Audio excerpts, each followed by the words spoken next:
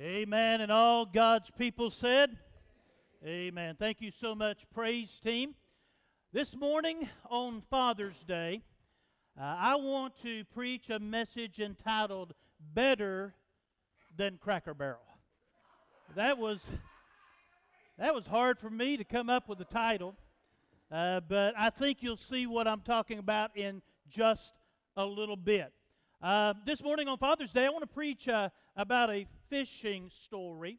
I can guarantee you one thing. As I look out at our crowd here in the building and those who are watching on Facebook, I can promise you one thing. I am the worst fisherman in this building. I promise you that. You say, Brother Tony, I've never been fishing.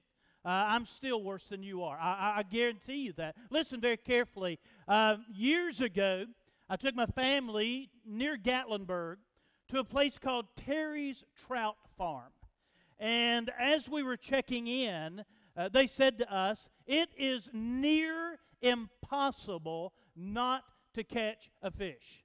Well, I proved to them that I can do the impossible. Because Daniel, after we got through, Daniel was about that tall at that time. Daniel walked up to me and he said, Daddy, I catched 7 fish, you catched no fish, like that.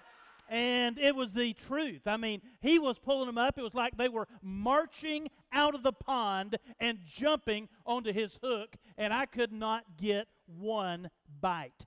Here in this passage of Scripture, this might be, church, listen, this might be my favorite fish story in the Bible. It's interesting to me that it seems, as you read the New Testament, that the disciples never caught a fish without the help of Jesus. And they were fishermen. But every story, Jesus steps in and he helps them. And so on this Father's Day, I want us to look at this incredible, incredible truth. I think we can look here and glean several things this morning. There are only 2 points. First of all, I want us to look at empty nets.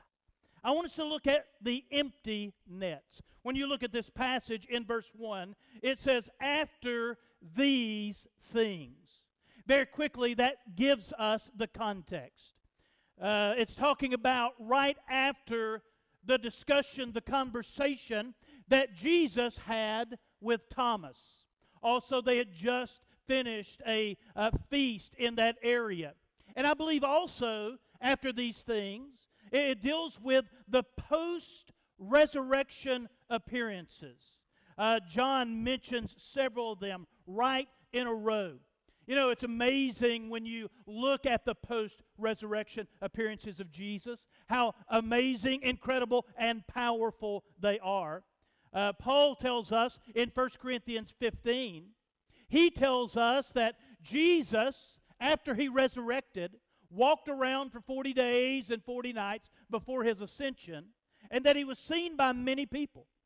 It says that in one place, he was seen by over 500 people, and I love the way he puts this. He says, go ahead, ask them. Most of them are still alive, and they will give you an eyewitness account. And so here, John gives us the context, and he says, after these things, notice, Jesus showed himself again to the disciples at the Sea of Tiberias. Now, it tells us where they are. We call it the Sea of Galilee. John writes 30 years after the life of Christ. And so the Romans called this the Sea of Tiberias in honor of Tiberius Caesar. When we travel, like we did a couple of Januaries ago, when we travel, Mike Darling, we stayed in Tiberias that first night. It's a beautiful place, and the reason that I like to stay there is because we arrive at night, and in the morning, when you get up there in Tiberias, you can see the beautiful Sea of Galilee. And so John lets us know what's going on, the context, and where we are. And so it says that Jesus shows himself. Jesus manifests himself. Jesus reveals himself.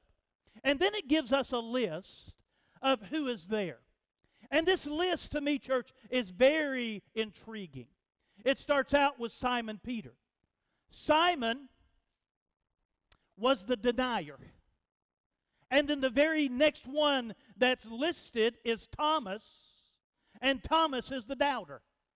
And so the very first two disciples that are mentioned are a denier and a doubter. You know what that spells to me? That spells grace. Because no matter what you've done, no matter where you are, you can play into the picture, into the book that Jesus is writing because of His amazing grace. And so Simon was there. Thomas was there. Nathanael of Cana in Galilee was there. It says the sons of Zebedee were there. You know who they are, the sons of thunder, James and John. And then it says this, and two other of His disciples. And so He tells us who all is there. And again, it speaks to grace. 7 of the 11 remaining disciples are there. And then you pick up in verse 3, and it says this, Simon Peter, now listen to this, Simon Peter said to them, I am going fishing. I love the way that reads in the King James Version. In the King James Version, it says this, I go a-fishing. That's what it says. I go a-fishing. Almost sounds like Peter is Southern or something. I go a-fishing. And so when you look at that, Jesus had told them to meet Him in Galilee. And if you recall, Jesus called them while they were fishing, and he tells them this, listen, I'm going to make you fishers of what? Men. I'm going to make you fishers of men. But all of a sudden, we see, listen very carefully, we see Peter going back to his old life. Maybe he was bored. Maybe Peter was just comfortable with fishing. Maybe he was desperate. Maybe he was like many of us, just impatient. When you look at his life, maybe he had reached a time when he was just uncertain. Or maybe truly, giving him the benefit of the doubt, maybe he was just waiting further instructions. But when we look at what he's doing, he is going back. God had called him, Jesus had called them to be fishers of men, and now they're going back to their old lifestyle. Can I tell you something? It's not good to go back. In high school, please don't laugh. In high school, please don't giggle. In high school, I had a 1976 white Ford Pinto. Amen. I loved that car. That was the one I've told you about that I would pull it into a gas station and I would say, fill it up with oil and check the gas. I promise you that, because it always needed oil. That was the one that the seat, the driver's seat, was not fastened down. And on my first date, this is 37 years ago with Leslie, she was in the passenger side. I was in the driver's side, actually. And when I stopped at the stop sign, this is no kidding, I went forward like this. And Leslie just sort of looked like that. And when I pulled off, it was a little sweet 4-speed. When I pulled off, I went back in the seat like this. And Leslie, I'm not kidding, she went like that. Like this. I loved that car. But you, listen, honestly, look at me. Everybody look at me. If you said, preacher, would you rather have that car right now or a Beamer? Would you rather have that car or a little Mercedes? Would you rather have that car or a Mustang? You know what my answer would be? I would rather have a Beamer, a Mustang, or a Mercedes. I don't want to go back. Peter, he was going back. He was going back. Notice what it says here. Simon Peter said to them, I am going fishing. And notice this. They said to him, we are going with you also. I just want to quickly say, we influence the lives of others. We impact the lives of others. Peter is a leader. And Peter says, listen, I just don't know what's going on right now. I don't know where Jesus is, and I'm going fishing. The rest of the disciples just jumped on board, and they said this, we're going too. We're going to go with you. And notice what the Bible says. Don't miss this. This is so good. Look, they went fishing with Peter. They went out all night long in the boat, and they caught, what does it say? They caught nothing. Can I be honest with you this morning? That word haunts me. They caught nothing. They were in the boat. Jesus was nowhere to be found, and they catch nothing. I want to remind you of a passage of Scripture over in the 15th chapter of John. Listen to these words, verse 5. Jesus said, I am the vine, you are the branches. He who abides in me and I in him bears much fruit. But listen to these words. For without me, you can do what? Nothing. Church, Jesus says, without me, you can do nothing. And these men, most of them professional fishermen, they fish all night long and they catch nothing. This morning, maybe you would look at me and you say, Pastor, listen, can I be honest with you? My life is empty right now. There is a sadness. There is a void in my life. This word, nothing, as I said a moment ago, it really does haunt me. Because I know, I've lived long enough on this earth to know that in our human ability, we can use charisma, we can use charm, we can use hustle, we can use looks, we can use talent, and we can get so far in this world. But when it comes to the things of God, we can do nothing. When it comes to the things of God, we are ineffective. There is an emptiness because we try sometimes to do it without Jesus. The Bible says, listen, the Bible says they caught nothing. And notice what it says here. In verse 4, but when the morning had now come, Jesus stood on the shore, yet the disciples did not know that it was Jesus. Maybe it was foggy. I believe one part of it is this, they were not looking for him. They didn't expect him. I believe another part of it is this. If you look at the post-resurrection appearances, the women didn't know it was Jesus there in the garden.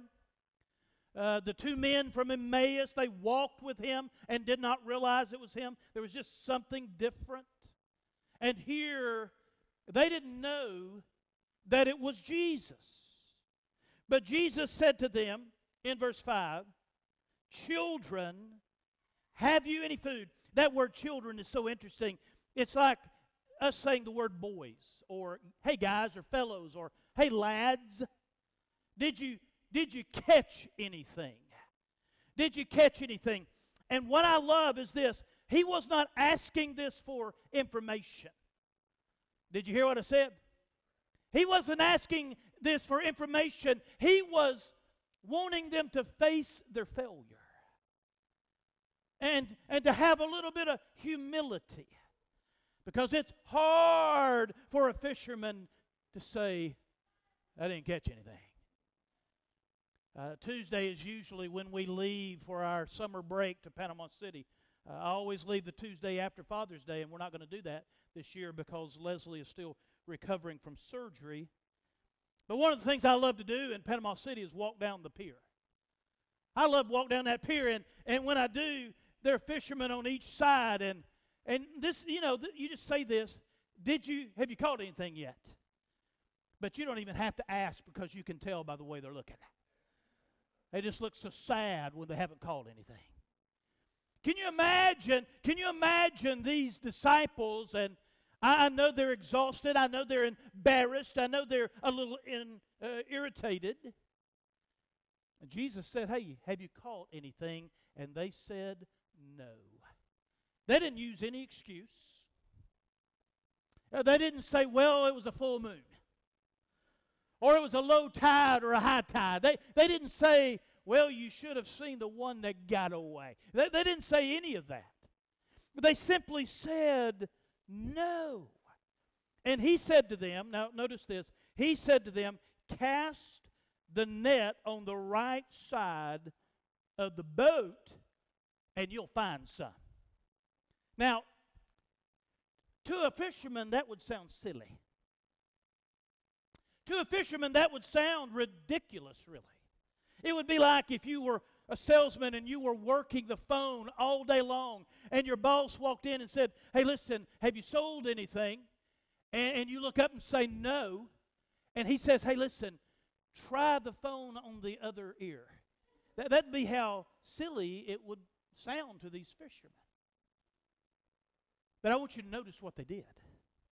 Look at what they did. Jesus looks at them and says, "Cast the net on the right side of the boat, and you will find some." So they cast, and now they were not able to draw it in because of the multitude of fish. Isn't that beautiful? I love this. Hey, I love this fish story. You know why? Because it had absolutely nothing to do with the width of the boat. When we were in the kibbutz of Gennesar a couple of Januaries ago, and I've seen it many times, they have excavated what they call the Jesus boat. And that boat is about 7.5 feet wide. And so when Jesus said, "Throw it on the other side," the difference was not 7.5 feet. The difference was they responded to the words of Jesus.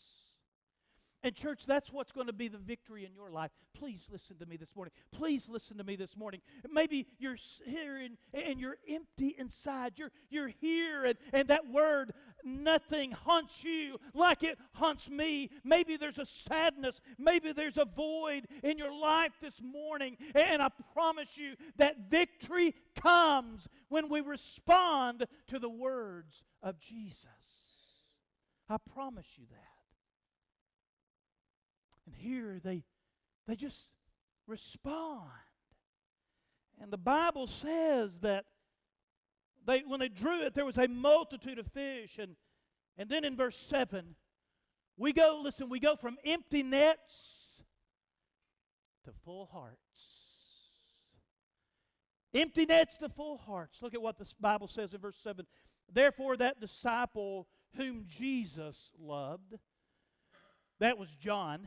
All right, the one that's writing this, he says, the one that Jesus loved, said to Peter, "It is the Lord." And now when Simon Peter heard that it was the Lord, stop just for a second. John was first in recognition. Peter was first in devotion. John said, "It is the Lord." I believe John was having a little deja vu. In Luke chapter 5, we see a very similar thing when they were first called. That's when he said, "Listen, you're going to be fishers of men." They pulled in a large amount of fish, and Peter fell down and said, "I'm a sinful man." And I believe John was remembering that, and he said, "Hey, that's the Lord." And look at what Peter does. Don't you love old Peter? Look at what Peter does. Peter heard that it was the Lord, and he put on his outer garment, for he had removed it. In other words, he was in his underbreeches, okay? He was fishing in his underbreeches, and he puts on his outer garment, and he plunges into the sea. He was so excited that Jesus was there, he threw himself overboard. Threw himself overboard. He just jumps into the water. Peter had something with water, didn't he? He just jumps into the water. The Bible tells us that they were 100 yards from the shore. That's a football field. That's a football field. And so he squints, and John says it's the Lord. Peter throws himself overboard because he can't wait. Man, that spoke to my heart. Oh, that I would be like that for my Jesus. Are y'all out there today? That I just couldn't wait to get to Jesus. I've been preaching for over 35 years. And there have been some time. Now listen fair. Don't miss what I'm about to say. There have been some time, not many, but there have been times when I've been preaching. Hey Joe, I don't know if it's ever happened to you, brother, but when I've been preaching, when before I even give the invitation, people have walked up and stood right there, right while I'm preaching. And I look down, and they'll go, I need Jesus.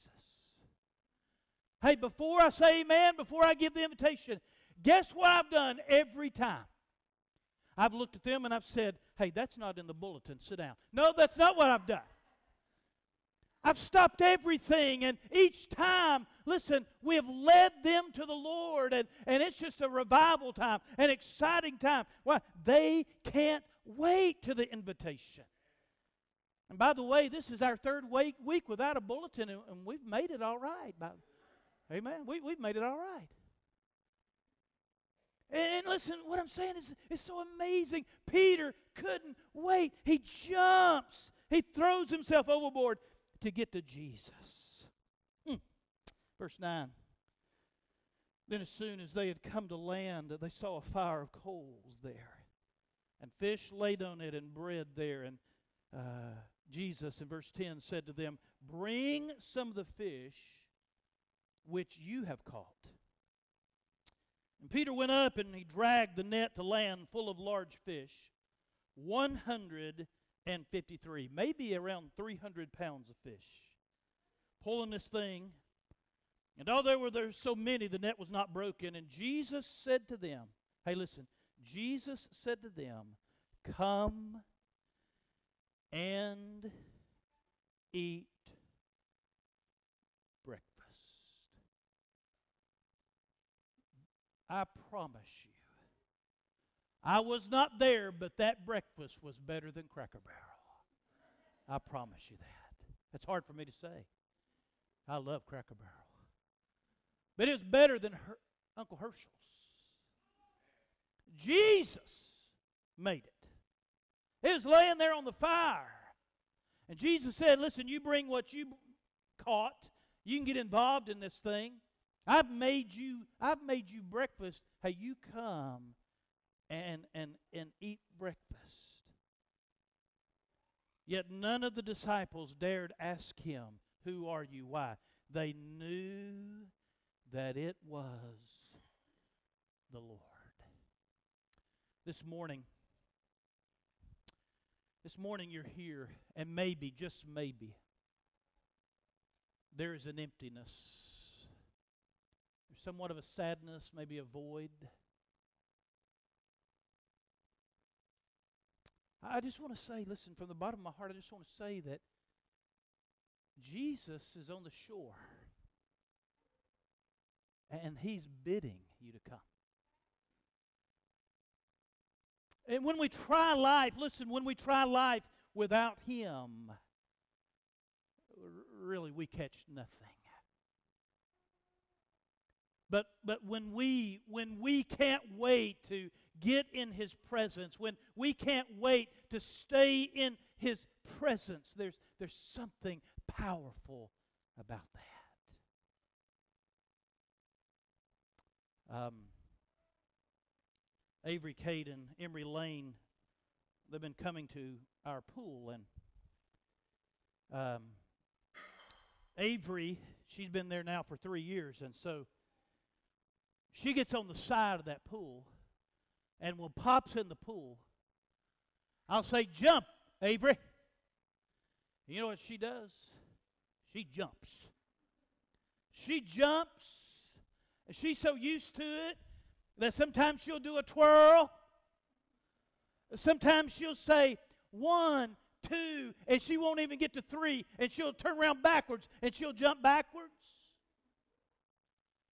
Now she's found the diving board, and she is wearing me out. I'm in the deep, and I'm treading water. I'm treading water in the deep, and she just runs to the diving board, and she walks on the diving board, and then she jumps. And I let her go under a little bit, and then I catch her, and then I pull her to the side, and then I put her on there, and here she goes again. Wearing me. She's wearing Pop out. But little Emery, this is Emery. This is Emery. Jump, Emery. She's so cute. Got little dimples. Jump, Emery.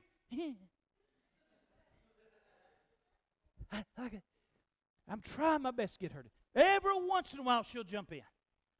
What's the difference? Avery, she trusts Pop. Because I've rarely dropped her. I've dropped her a couple of times, but I've rarely dropped her. And so she trusts Pop. Emery, the jury's still out with Emery right now. Hey, listen, Jesus, when Peter said, "It is the Lord," could not wait to get to him. And next week, I can't wait till I know what I'm about to say next week. And unless Jesus comes back, I'm going to say it. And I can't wait to share with you what goes on next. But there was a trust level building, and he jumps overboard. He throws himself overboard. So this morning, I want to get it to you as simple as I can, because I'm pretty simple. Are you an Avery and you're doing backflips to get to Jesus? Or are you an Emery and you're very hesitant? Oh, listen. I'm telling you, you can trust the Lord Jesus Christ. You can. You can. Our heads are bowed and our eyes are closed. We're going to have a time of invitation. We have not been really coming down front, but I want to do this morning. Let's stand together. Let's stand together. David is going to play. As our heads are bowed and our eyes are closed,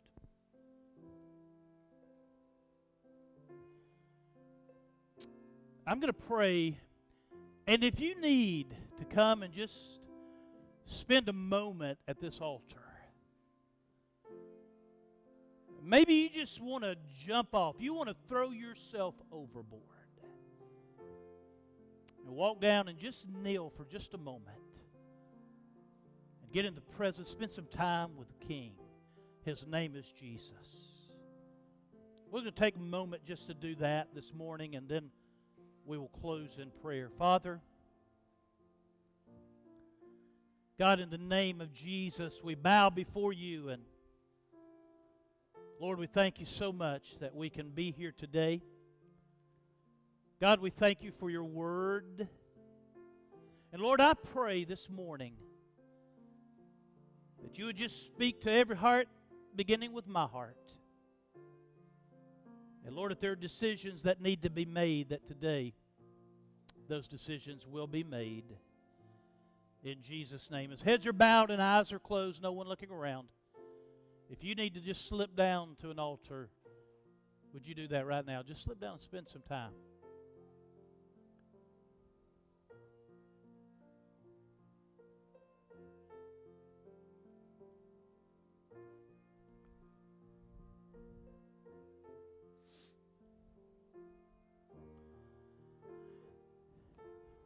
As our altar is being used,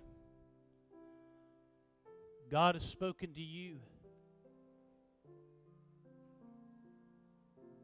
Right there where you are, would you make a decision?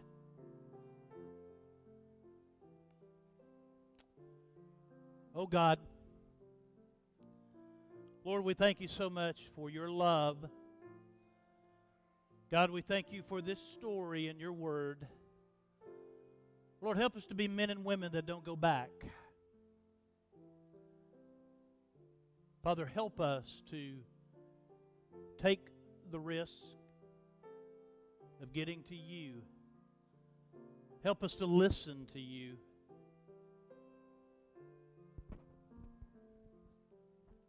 For it's in Jesus' name we pray.